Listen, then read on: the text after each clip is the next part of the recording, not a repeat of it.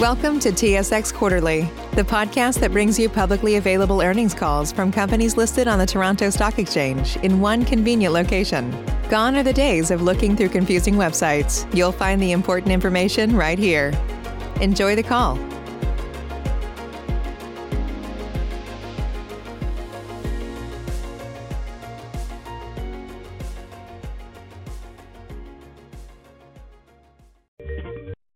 Good morning. My name is Sylvie and I will be your conference operator today. At this time, I would like to welcome everyone to CWB's fourth quarter 2021 financial results conference call and webcast. Note that all lines have been placed on mute to prevent any background noise. After the speaker's remarks, there will be a question and answer session.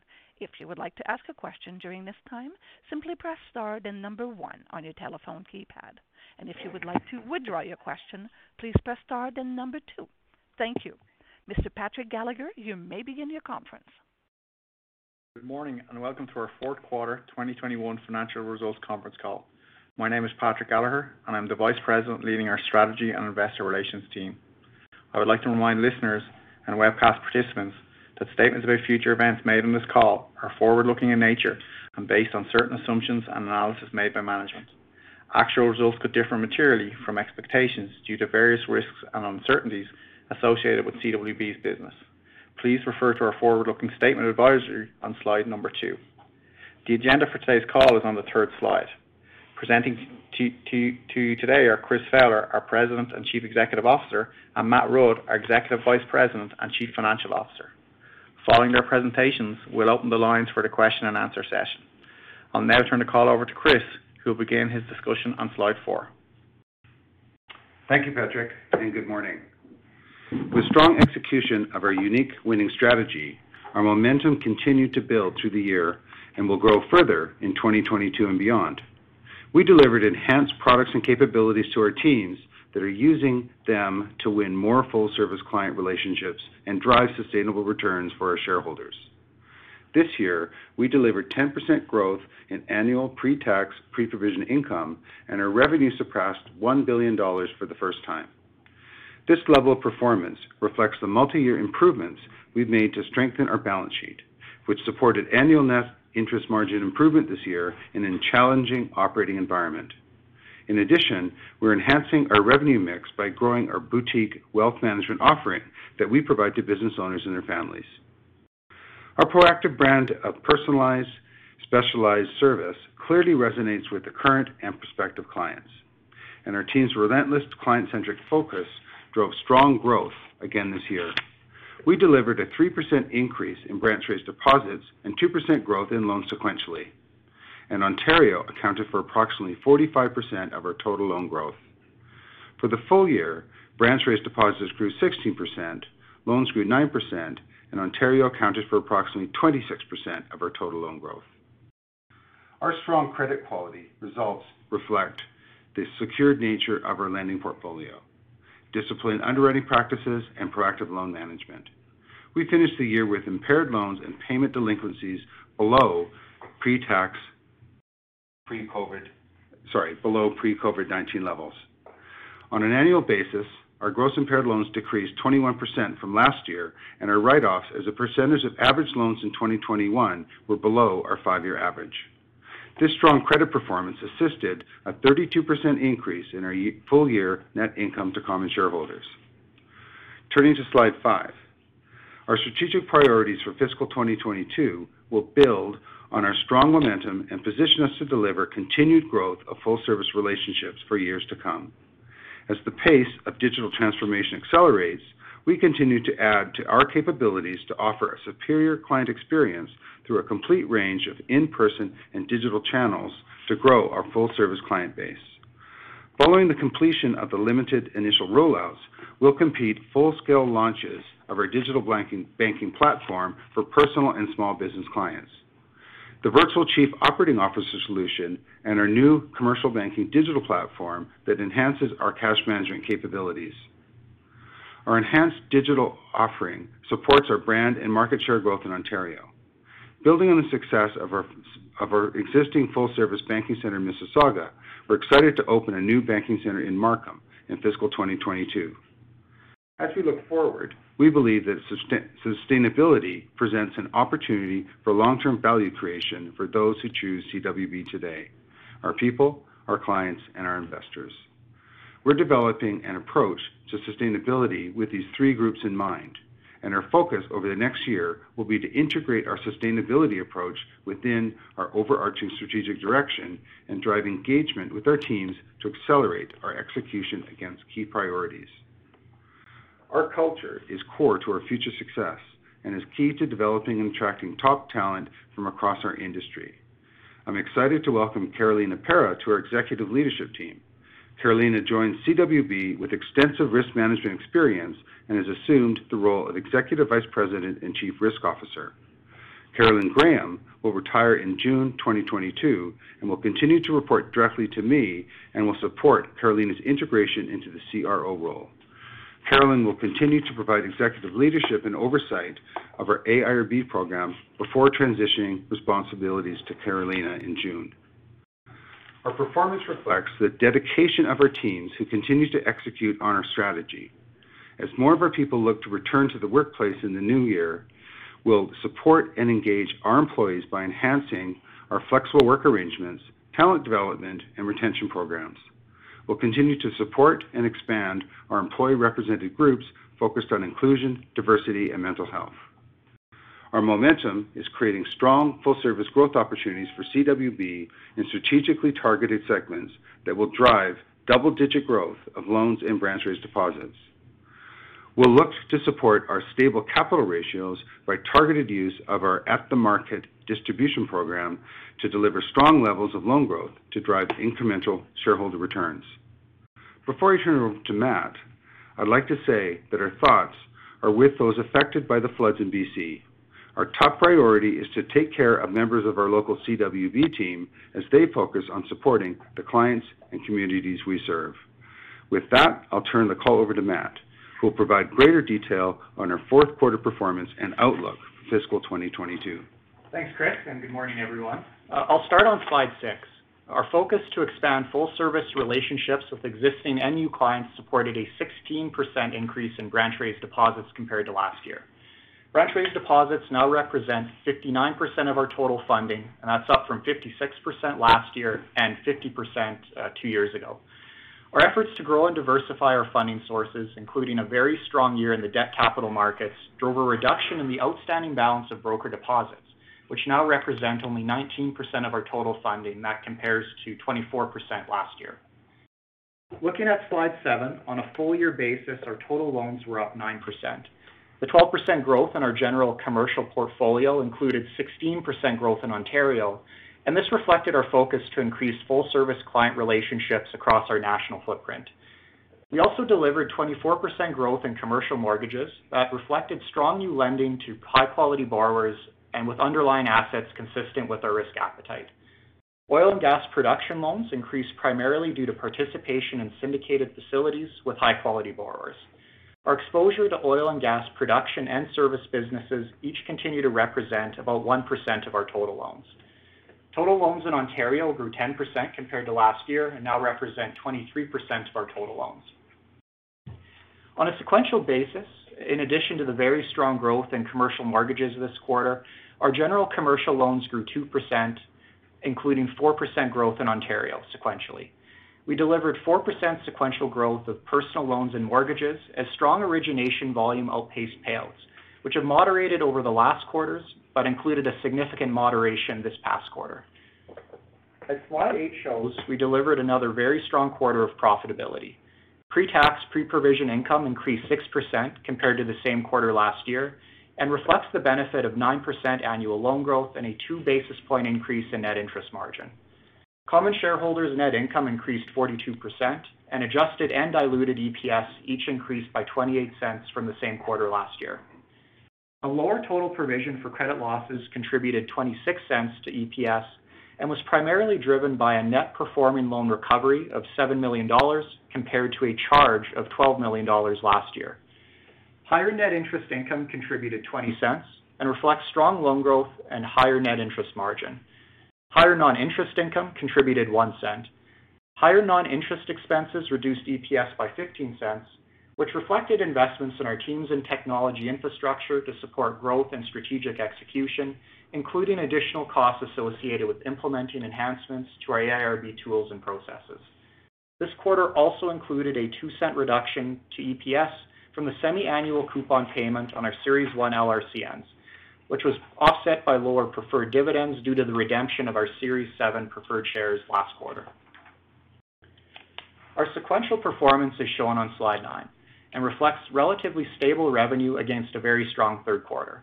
We incurred a 10% increase in non-interest expenses, reflecting incremental investments in our teams and strategic projects, including digital and AIRB, in addition to the usual seasonal increases in certain expenditures. As a result, pre-tax, pre-provision income decreased 11% compared to last quarter. Common shareholders' net income increased 4%, and diluted EPS increased 3 cents, primarily due to a lower provision for credit losses, which contributed 16 cents. Net interest income was consistent to the prior quarter, and lower non-interest income reduced EPS by 2 cents. Higher non-interest expenses reduced EPS by 11 cents. Turning to slide 10, as Chris mentioned, we had a very strong year against a challenging operating environment. Against that environment, though, we delivered record revenues of over $1 billion and drove a 10% annual increase in pre-tax, pre-provision income. For the full year, our common shareholders' net income was up 32%. Diluted EPS increased 87 cents, with 79 cents of the increase contributed for higher net interest income. A decrease in the total provision for credit losses contributed a further 56 cents. A full year of results from our wealth acquisition contributed an additional 3 cents to diluted EPS, or 4 cents to adjusted EPS. EPS was reduced by 44 cents by higher NIEs, primarily reflecting continued investment in our teams and technology infrastructure to support higher growth. And within the impact of higher NIEs, approximately 10 cents of that related to costs of operating and the continued investment in our AIRB tools and processes. The coupon payments for Series 1 and Series 2 LRCNs began in fiscal 2021, and net of the lower annual preferred dividend reflecting the redemption of Series 7 shares drove a 9-cent decrease in EPS this year. As shown on slide 11, on a sequential basis, our total revenue decreased 1%, primarily due to a decline in non-interest income, and that was driven by a $2 million decline in net gains on securities. Net interest income was consistent with last quarter, as 2% sequential loan growth was offset by the impact of a 4 basis point decline in net interest margin. Our net interest margin in the fourth quarter primarily reflected lower yields in our fixed-rate portfolios, driven by very strong residential mortgage growth and lower fee income recognized in loan yields compared to the prior quarter. Net interest income on a full-year basis was up 12% due to strong 9% loan growth and a 4 basis point expansion in net interest margin. Non-interest income was up 26%, primarily due to increased revenue from the wealth acquisition, which has exceeded our expectations this year. This was offset by lower net gains on securities, as the portfolio rebalancing activities we undertook last year drove some one-time gains. Overall, for the year, we're very pleased with the 13% annual revenue growth we delivered against a challenging economic backdrop. Highlighted on slide 12, our fourth quarter provision for credit losses on total loans was negative 12 basis points. We realized an 8 basis point recovery on performing loans, and that reflected a continued improvement in the macroeconomic outlook and a continued decline in realized default rates.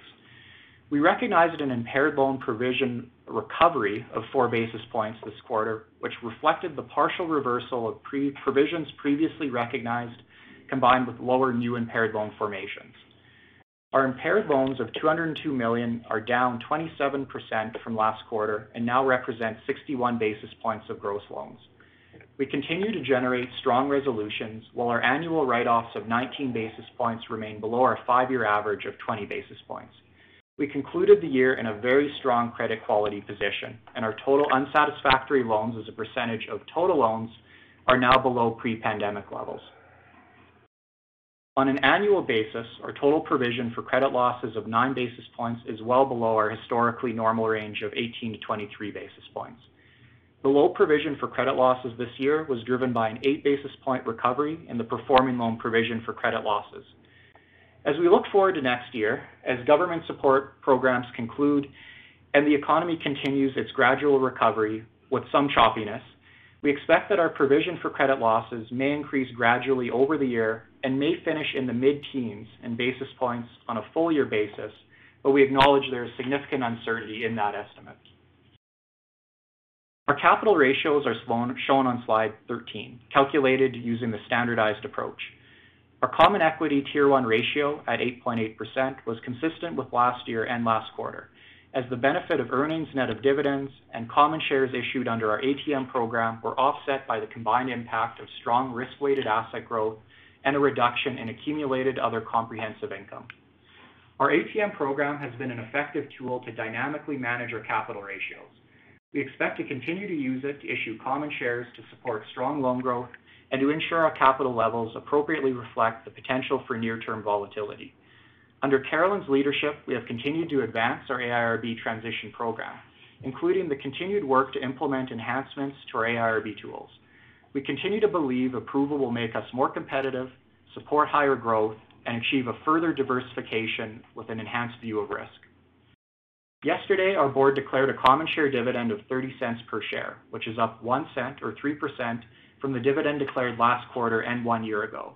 With the end of regulatory moratorium on dividend increases, we expect to resume our pre-pandemic practice of modest and regular increases to our common share dividend. As we look forward on slide 14, and as Chris noted, we continue to work through a strategic planning phase to determine how best we can address sustainability, which includes climate risk.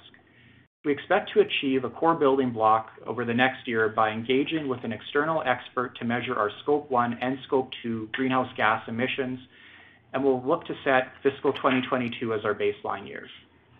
Our next steps beyond that will include the exploration of a greenhouse gas emission reduction management strategy and establishing credible reduction targets. We'll also look at the development of an approach to measure our Scope 3 emissions and explore a path to net zero emissions. As you'll see from our materials, we have also initiated a phased approach to enhance our climate-related disclosures in alignment with the TCFD recommendations. We'll look to provide clear and transparent external disclosure as we progress along our climate journey and determine how best to support the transition to a lower carbon economy for us and our clients. Continuing to look ahead to fiscal 2022 on slide 15, we expect to deliver another year of strong growth within our risk appetite. Our performance expectations are underpinned with an assumption that the Canadian economy continues its gradual recovery, and we don't see any significant curtailment of economic growth or large increases in the unemployment rate due to future waves of COVID-19 or other factors. Against this economic backdrop, we expect our teams will continue to deliver strong full-service client growth in strategically targeted segments and within our risk appetite by leveraging our continued enhancing capabilities. We are targeting double-digit annual percentage loan growth, where prudent, and double-digit annual percentage growth of branch-raised deposits. With a continued focus on broadening our other funding sources, we expect that we'll continue to reduce broker deposits as a proportion of our total funding. We expect annual revenue growth to reach double digits, with an annual NIM around 250 basis points. This is underpinned by the assumption of either no Bank of Canada policy rate increases or rate increases that occur later on in the fiscal year. If we see policy rate increases that commence in the first half of the fiscal year, we see upside in our NIM to the tune of 2 to 4 basis points of higher net interest margin. On an annual basis, we expect non-interest expense growth in the low teens. This includes continued planned investments in our strategic priorities, which includes certain non-recurring expenses to implement enhancements to our AIRB tools and processes. We also expect higher expenses related to the development and rollout of our enhanced digital offering to clients and the opening of our new banking center in Markham. With an expected return to a more normal operating environment, we also expect growth in expenses like business development and travel, which have been suppressed in the current operating environment. We expect to deliver annual pre-tax, pre-provision income growth within a range of mid to high single digits. Our annual growth in earnings per share will depend on our provision for credit losses, which could be volatile compared to the current year. Based on a base case estimate, we expect an annual provision for credit losses in the mid-teens compared to 9 basis points in 2021. This assumption would result in annual percentage growth of adjusted earnings per share that could finish in a range of the low to mid-single digits. Of course, there's downside to this estimate if provisions for credit losses return to within or above our normal historical range of 18 to 23 basis points. But on the other hand, we have further upside to our earnings if policy interest rate increases occur earlier in 2022 than we're expecting, or our provision for credit losses holds relatively consistent with the very low 2021 levels. With that, Sylvie, we're ready for the Q&A, so let's go ahead and open the lines. Thank you, sir. Ladies and gentlemen, as stated, if you would like to ask a question, please press star followed by 1 on your touch-tone phone. You will then hear a 3-tone prompt acknowledging your request. And if you would like to remove yourself from the Q&A, you will need to press star followed by 2. And if you're using a speakerphone, we do ask that you please lift the handset first before pressing any keys. Please go ahead and press star 1 now if you do have a question. And your first question will be from Meny Grauman at Scotiabank. Please go ahead. Hey, good morning. The first question I have is just on IRB. Just wondering if there's any updated information, especially in terms of timeline there. Obviously, OSFI is signaling a more normal environment, so I'm just wondering if there's any new developments. No, we are continuing to work on our parallel run and really getting a lot of good information on how we think we can really deliver this very well. So Carolyn will continue to work on the projects until she retires at the end of June, and we look to continue to move this forward. We still see it as a great enhancement to our capabilities. So the previous timelines we talked about basically are still what you're working towards, is that right? Yes. Okay. And then just in terms of the guidance, just wondering on operating leverage specifically, it sounds like the guidance is for negative operating leverage in 2022, so just wanted to confirm that and wanted to see if you think that we could get back to positive operating leverage in 2023. Obviously, a lot of investments happening, but how do you see that evolving over beyond this current fiscal year? Yeah, you're right, Manny. On a full year basis, it would be negative operating leverage. I think that's a story, though, that you'll see change as the year progresses even, and the opportunity to deliver positive operating leverage. I might circle Q4 as a potentially credible point of where you might see that, and a couple of factors driving it. Obviously, if we see Bank of Canada policy rate increases, and we would, if we do see them, expect them later in the year, that gives us some NIM expansion opportunities later in the year and especially within Q4. And then some of what's driving the increased expenses in next year, that's going to be investments in our AIRB enhancements. And that's work that we expect the heavy lifting to occur predominantly in the first half of the year, maybe spilling into Q3, but by Q4, we might see a bit of a tapering of those costs. So it sets up the fourth quarter to maybe see a bit of torque on operating leverage and sets us up quite well going into the next year. Thanks for that. And then just two more clarifications regarding the outlook. In terms of the PTPP growth outlook, are you signaling that, if we get rate hikes maybe sooner than expected, that PTPP growth could be kind of in the low double digits potentially? Is there upside to that PTPP estimate if the rate environment starts to increase sooner? Yeah, when we were setting the guidance, we had in our mind 2 Bank of Canada rate increases and thinking about whether those occurred in the back half or front half of the year. And I'd say that would put you at the low or high end of our guidance. If we saw more hikes than that, and especially if we saw them occur earlier in the year, we would have the potential to break into the double digits, all else held equal. Okay, thanks for that. Thank you. Next question will be from Doug Young at Desjardins. Please go ahead. Hopefully, this is the last time you hear this ad, because with Chime Checking Account, features like fee-free overdraft up to $200 with SpotMe and getting paid up to 2 days early with direct deposit, you can probably treat yourself to an ad-free upgrade to spend more time listening to your favorite podcasts, or at least grab yourself an extra morning latte this month. Join millions of Chime members who work on their financial progress with fee-free overdraft and no monthly fees. When you find new ways to save, you can reach your financial goals easier and still have the occasional treat. Take more control of your finances and say goodbye to monthly fees. Open your account in minutes at chime.com/goals24. That's chime.com/goals24. Chime feels like progress.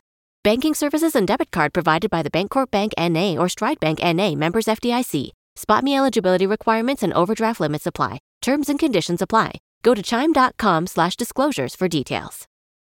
Save big on brunch for mom, all in the Kroger app. Get 16-ounce packs of flavorful Angus 90% lean ground sirloin for $4.99 each with a digital coupon. Then buy 2, get 2 free on 12 packs of delicious Coca-Cola, Pepsi, or 7-Up, all with your card. Shop these deals at your local Kroger, less than 5 miles away. Or tap the screen now to download the Kroger app to save big today. Kroger, fresh for everyone. Prices and product availability subject to change. Restrictions apply. See site for details. Hi, good morning. Just on the guidance as well, thanks for the color. I guess there's two things that I just wanted to kind of, I think you may have answered them, but one is just on the non-interest expense ratio. It seems like a 50 to 51% level seems reasonable for next year. And then on the NIM and loan growth, just wondering what your assumption is in terms of loan mix, because it does seem like the loan mix shift this quarter did have implications for your NIM. So what are you thinking in terms of loan mix, more on the commercial side? Any color on that?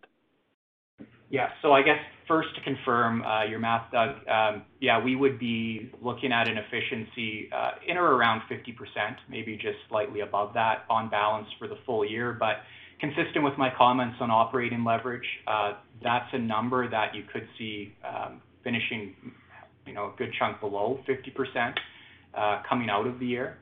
On the NIM outlook, you're right. Loan growth mix was a driver this quarter. We saw a bit of a shift in mix this quarter, and it's kind of been building through this year to higher growth in our commercial mortgage portfolio as well as our retail mortgage portfolio. Those are our two lowest yielding books, but give us excellent credit quality. So it's a good trade there from an ROE perspective, and especially thinking about life as an AIRB bank, we'd be pretty happy with that trade.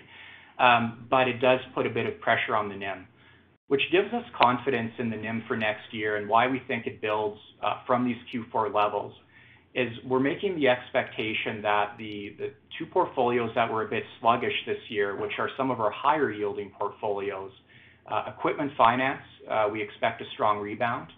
And we've said this for a couple of quarters, but we see a really strong pipeline ahead of us in the real estate construction lending portfolio with good borrowers, great projects, but we just haven't seen them start yet. We expect them to start moving in fiscal 2022, and with that will bring some yield expansion and some NIM expansion. Funding costs will continue to tick those down as we continue to grow branch-raised deposits. And just to clarify, you're not assuming in your guidance any Bank of Canada rate increases, is that right? Yeah, we're assuming basically the effect of either none or late year Bank of Canada rate hikes, which on a full year basis is nearly the impact of almost none. You might, and that's why we're saying relatively consistent. I think about late in the year Bank of Canada rate hikes, even if you had a couple, say one in Q3, one in Q4, you might be looking at a basis point to 2 basis points of NIM expansion opportunity. So if we were 249 this year, you're still in that range of around 250 next year, which would be our outlook. Makes sense. And then just on the branch raised deposits, strong, once again, I guess my question is, how much of this was from new clients that are new to CWB? And do you have any stats that you're willing to share how you've successfully deepened these relationships? So additional products that you're selling, maybe loans or, wealth has become a big part of your strategy. So first, I guess, is like how much of this deposit growth on the branch side is new clients, and how much of that is being, are you converting to multi-product clients? it's been a pretty consistent trend over these last couple of years where the majority of that deposit growth is coming from either new to bank clients or existing clients that we're converting from lending only to full service. Most of what we're seeing in terms of product mix or what they're adding, it's cash management has been our big opportunity. I mean, those are the capabilities we've been investing in to deliver this to our clients. That's how we're winning a lot of these full service relationships, is they've liked dealing with us, but we just haven't had the capabilities to effectively do cash management as well as our peers. But we've started to close that gap and effectively have come out with a competitive offer and are starting to see the wins. That's been good news for our funding cost as well, because the deposits that come with those wins on the cash management side, they're a lower cost of funds compared to other sources as well. So just very happy with that. Chris, I don't know if you want to give an update on wealth and how that's been going. Yeah, no, and just to add on the cash management side, the 2022 add to our capabilities will be the digital online platform, which enhances our payments program as well. So we see more gain to occur in this area, which we're very, very positive on. So very happy with the growth in branch raise, and really it's a reflection of the investment we've made. And again, wealth has been a tremendous add. We onboarded the teams in June of 2020, retained all the advisors, which has been a fantastic win, and we see tremendous integration as we've really worked on what internally we call One Wealth, and just the integration of our wealth teams, but also the referral of branch business into the wealth advisors, and that's gone very well. So we're just happy with the kind of the business execution of our strategic direction. And Chris, are you willing to give any stats in terms of cross-sell, number of clients with multiple products? The branch raised deposits is fantastic for your funding, but obviously the long goal is to kind of deepen these relationships, and that's what I'm curious at seeing if there's been progress. Yeah, there is progress there. We're not publishing any stats on that, but we definitely have. We do track it internally, and we're very happy with the progress we've made on that conversion to full service clients. Okay, I'll leave it there. Thank you very much. Thanks, Doug. Thank you. Next question will be from Marcel McLean at TD Securities. Please go ahead. Okay, thank you. Just going back to the AIRB, what was the most recent guidance given? Are you guys planning to submit for approval in the second half of 2022 with implementation in 2023, or is it uncertain at this point? So we're looking. What we've said is we're taking our application to the regulator when we're fully ready with it. So that was the message that we've provided. And so what we've done is we've worked the parallel run, and what that's providing us is good insight into how we're best to deliver this. So we're working on it through 2022, and we will focus on as soon as we feel absolutely confident that the processes are in place, then we'll move forward with our application. So there's work to go, but we're positive on the progress we're making so far. Oh, okay, so no specific timeline. Okay, then just on AIRB as well, when we think about this and when the transition eventually does happen, how do you see that translating into your ROE in possibly year one and beyond? Once you guys do get that completed?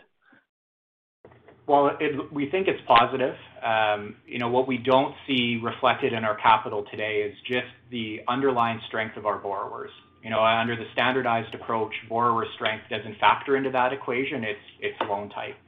And so there's an embedded amount of excess capital being carried under a standardized approach that when we convert over, we know will be free. How much will depend on our post-approval conditions, and those are things that will be worked on as we get a little closer to the finish line. So it's early days to provide a calibrated answer, but directionally, I will say positive.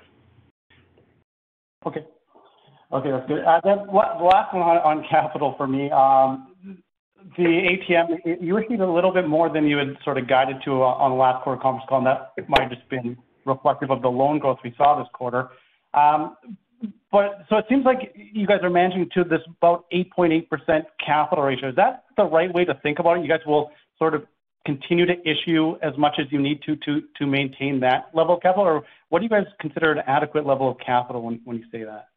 Yeah, and so what I've talked about since launching the ATM is using it as a flexible and dynamic tool to manage capital levels to the right level in the moment. If we end up making a call on just looking ahead, looking at loan growth actually realized, what's in the imminent pipeline, and then things out there that could introduce volatility to our capital, it's making sure we're calibrated to that right level. And if we need to pivot, either we have a little bit extra or we feel like we could put a little bit more in our back pocket, we have an ATM we can use to pivot and issue a bit more and do that pretty rapidly. Conversely, we have strong enough loan growth as a standardized bank that we can soak up capital in a hurry as well, if we feel like it's prudent to do so. So for where we sit right now and the capital ratio we're holding, it was the right level in the moment. And this is something we'll dynamically assess as we go forward. I mean, this is part of a parallel run to being an AIRB bank with risk-sensitive capital. We don't have overly risk-sensitive capital today, but we're establishing our credibility as an operator who can prudently and proactively manage capital levels based on risks in the external environment and what we're seeing internally. So that's a long-winded way of me saying each quarter we'll assess this very carefully. Related to this quarter, it was strong loan growth. That was the pipeline through the whole quarter. We also had a bit of grind on CET1 capital from accumulated other comprehensive income. We have a bond portfolio in our liquidity book. It gets fair valued each quarter. There were some unrealized losses measured at October 31st, which reduced our capital levels that would have otherwise been higher. So a few moving parts, but the right capital in the moment. Okay. All right. Thank you. I'll requeue. Thank you. Thank you. Next question will be from Nigel D'Souza at Veritas Investment Research. Please go ahead. Well, thank you. Good morning. I had a question for you on your performing loan allowance release this quarter.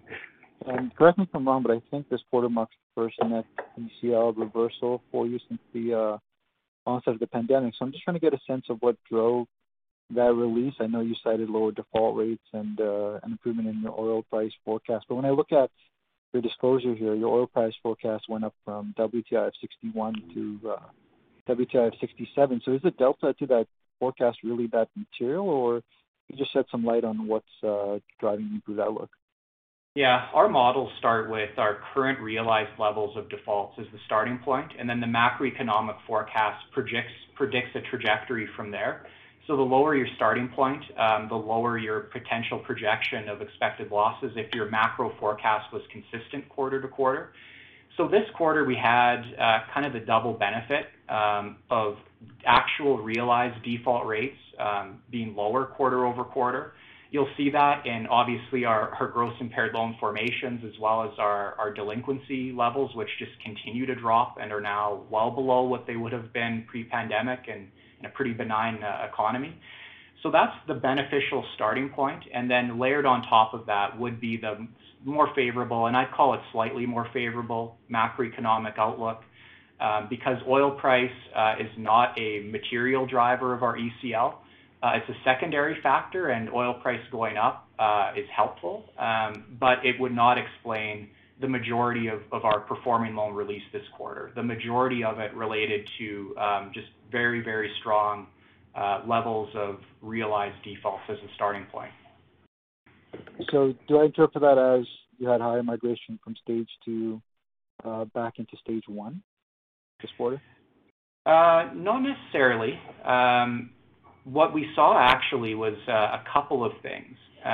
So within the personal lending side of things, that being the mortgage book, that's a very low duration portfolio. And we originated predominantly most of our loan growth within the last year. And that was in an environment with the combination of very low rates of default, as well as a very robust outlook for housing prices and a very low interest rate environment. What our models would predict for that portfolio is now, moving ahead a year later, Default rate environment still very low, but outlook for housing prices a little bit softer than it would have been when those loans were originated, and certainly a higher outlook for interest rates. So we actually saw an increase in stage 2 quarter over quarter, but that's predominantly from that personal lending book. And as we talked about earlier in the pandemic, when we saw the migration into stage 2 of that portfolio, it didn't cause a significant increase in our ECL for 2 reasons. One, short duration, so moving from 1 year of expected losses to 2 years and going to full lifetime, not a material impact. And that loan book is very secured, very reasonable LTVs. So actual predicted credit losses would be very, very low, and that compares well to realized credit losses too. So quite a few moving parts, but on balance, low default rates, more beneficial outlook on macro was driving the decline, despite some movement within staging. Great. And just last question on this from you real quickly. So when I look at your allowance levels, it looks like there's a substantial amount of excess allowances on your performing loans relative to the pre-pandemic level. So is there any risk to the upside here that with the new variant and macroeconomic risk that you could see a rebuild of performing loan loss provisions in upcoming quarters and maybe your PCL ratio running a bit higher than you forecast? Yeah, where we're sitting today, our current level of performing loan allowance does predict an increase in the rate of default progressing through the next year. That's an embedded assumption. Now, there could be many drivers of that increase in default rates. You could pin it back to government support and stimulus running off, variants of concern, other factors swirling in the economy that could lead to elevated rates of default and delinquency. We have factored an element of that into our models, so we're not expecting current low rates of default to just continue as normal. We think it's reasonable those tick up, and that's embedded in our estimate. There is some risk of performing loan allowances building from these levels if we saw a very severe outcome. We're expecting a tick up, but we're certainly not expecting a significant curtailment of economic growth or anything like that, or a significant increase in the unemployment rate. But we are thinking, from here as a starting point, it's reasonable to expect that we do see slightly elevated levels of default and delinquency. Okay, that's helpful. Thank you. Thank you. As a reminder, ladies and gentlemen, if you would like to ask a question, please press star followed by 1 on your touch-tone phone. And your next question will be from Gabriel Dechaine at National Bank. Please go ahead. Merci beaucoup. NIM outlook. One question here. What's your underlying assumption for loan growth versus deposit growth? I know your loan growth, but maybe I missed, but your expectation for deposit growth? Yeah, we've guided to double digit on both. Okay. We think they'll be similar, but the opportunity for branch raised deposits to finish slightly above loan growth would be our expectation. Okay, so you wouldn't have any downward pressure on margin from suddenly needing to rely on broker deposits because of loan growth? That would be our base case assumption. Okay. Yeah, we think funding continues to be a strength for us through next year. And the if the Bank of Canada hikes rates earlier in the year, you could see 2 to 4 basis points of upside to your NIM expectation. I want to tie that back to comments made on, I think on Q2 or Q3, I forget, the rate sensitivity versus spread sensitivity. You're more of a spread sensitive bank, so it's more like the competitive environment affects your NIM. I know these aren't huge numbers, but clearly there's still some leverage to what the central bank does. Can you edify me a bit on why there's still upside? I think that's a good thing and not a normal thing, a logical thing, but just want to get a better understanding of your rate sensitivity. Yeah, we're pretty well matched when you look at floating rate assets versus floating rate liabilities, but that's a very broad category. Within floating assets, you have assets that do float directly to prime, which then ties directly to Bank of Canada rates. You then have assets that are linked to CDOR, which doesn't always follow prime at exactly in lockstep. There's timing differentials, and I think we've seen CDOR curve perhaps front-run things a bit at times. Sometimes it lags. So there's a bit of a mixed factor within that broad category of floating. Same thing can be said for our deposit mix. We would have a smaller proportion of those floating rate deposits linked to prime directly. A big chunk of our deposits float, but they float on what we call administered rates. And administered rates are where we have discretion at setting the pricing. Mm-hmm. And so where you could see some embedded torque actually in our NIM, in our outlook, we have presumed that we pass on the majority of the Bank of Canada rate increases if they occur to our depositors. If we had the sort of funding strength that would allow us to take the position to pass on something less than the Bank of Canada rate increases we saw, that could give us some torque. But if we found ourselves in a competitive dogfight for deposits, the risk becomes that you have to pass on a little bit more to try to stimulate branch raised deposit growth. But that's a risk we mitigate by having a bunch of other sources of funding available where we can just look at what's in front of us, look at competitive dynamics and decide, if we have a need for funding, are we dialing up deposit pricing? Are we okay to leave it? Can we reduce it? And that depends on strength and pricing available in other channels. So if I understand, you're lots to chew on there, but not the full amount of your floating rate loan book will move. We'll see yields move higher if and when the Bank of Canada hikes rates, and then you're also making I'd say, a fairly conservative assumption that you're, where you have pricing power in your deposits, you're assuming, full pass through or close to it, which may be, may not be the case. Yeah, and our ability to over deliver on that will be directly linked to our branch raised deposit strength. If we're seeing very good strength as we saw kind of through late last year and into this year, we were able to enact pricing actions that reflected that strength and allowed us to pocket a bit more NIM. Then on the AIRB thing, I seem to recall you have given a number, like a quarterly number of these costs. Is that of implementation or whatever? Is that going to be a bigger cost in the first half of the year than what it's been running at lately? And then looking, let's say, to 2023, because it sounds like in Q4 it could be dropping off. 2023, would those costs, go away, or which it sounds like it might, or are you going to look at reinvesting those savings, opening more branches in Ontario, hiring more risk people as the bank grows, stuff like that?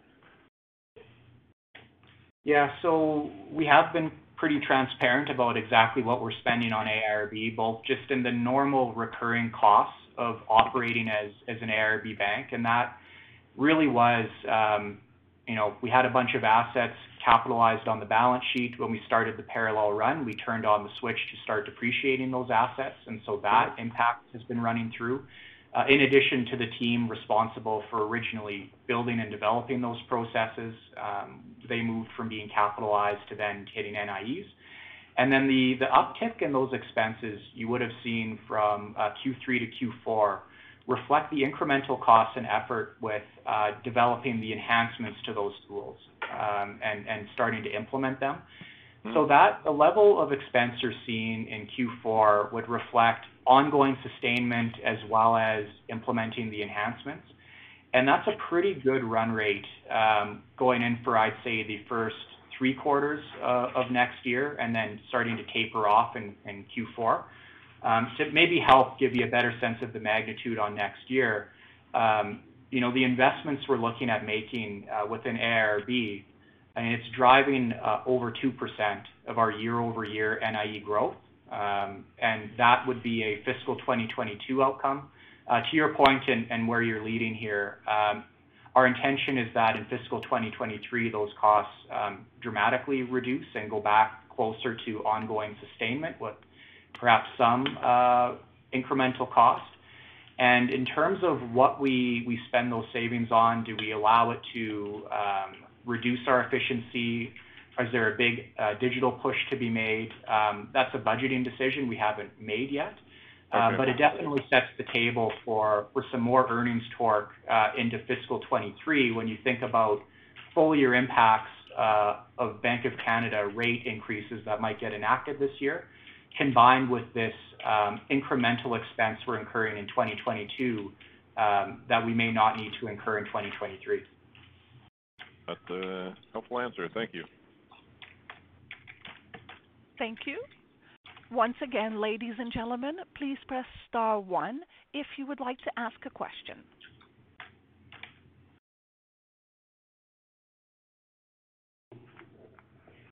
And at this time, Mr. Fowler, we have no further questions. Please proceed. Thank you, Sylvie. I'd like to say thank you to all our team members for their tireless efforts this year. Together, we've built excellent momentum going to 2022, and I believe the execution of our strategic objectives will provide even more upside for the years to come. I'd also like to take a moment to say thank you to our investors for their continued support. Despite the challenging operating environment that persisted this year, we've delivered very strong financial performance and executed on our differentiated strategy. Continued strong growth of our franchise will be supported by the combination of our investments in digital capabilities, our focus on delivering a lower cost funding model, and a transition from a standardized to a model-enabled ARB bank. CWB's capabilities will be more competitive, support higher growth, and achieve further diversification. We're firmly committed to the responsible creation of value for all our stakeholders, and our approach to sustainability will support our continued success. We appreciate your commitment and confidence in CWB and look forward to reporting our first quarter financial results in February. With that, we wish you all a good morning and a happy and healthy holiday season.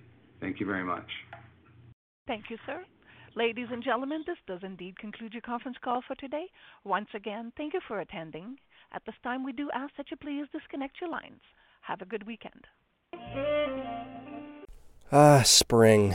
Nothing like the world progressing towards summer to inspire your own progress. That's what life's all about. In your career, relationships, and your finances. Let's talk about that last one. With the Chime Secured Credit Builder Visa Credit Card, it's easy to start building credit with everyday purchases and regular on-time payments with no annual fees or interest. So your weekly grocery run can feel even more productive, and that morning coffee can taste like a little victory. And if your credit scores grow, so could your opportunities to get lower rates on loans. Like for a new ride or finally having a home to call your own. Sounds like progress, right? With Chime Secured Credit Card, you can start improving your credit scores right away. Get started today at chime.com/build. That's chime.com/build. Chime.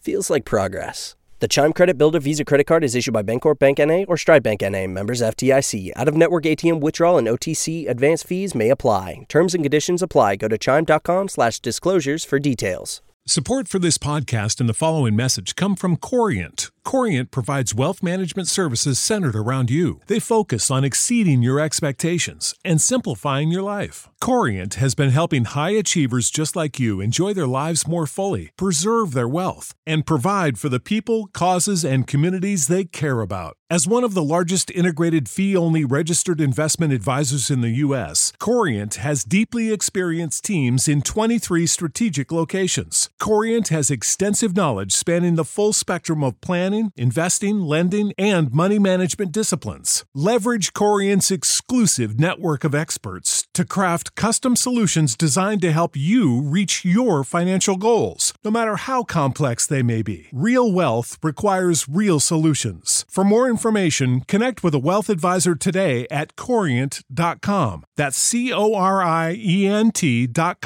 Corient.com.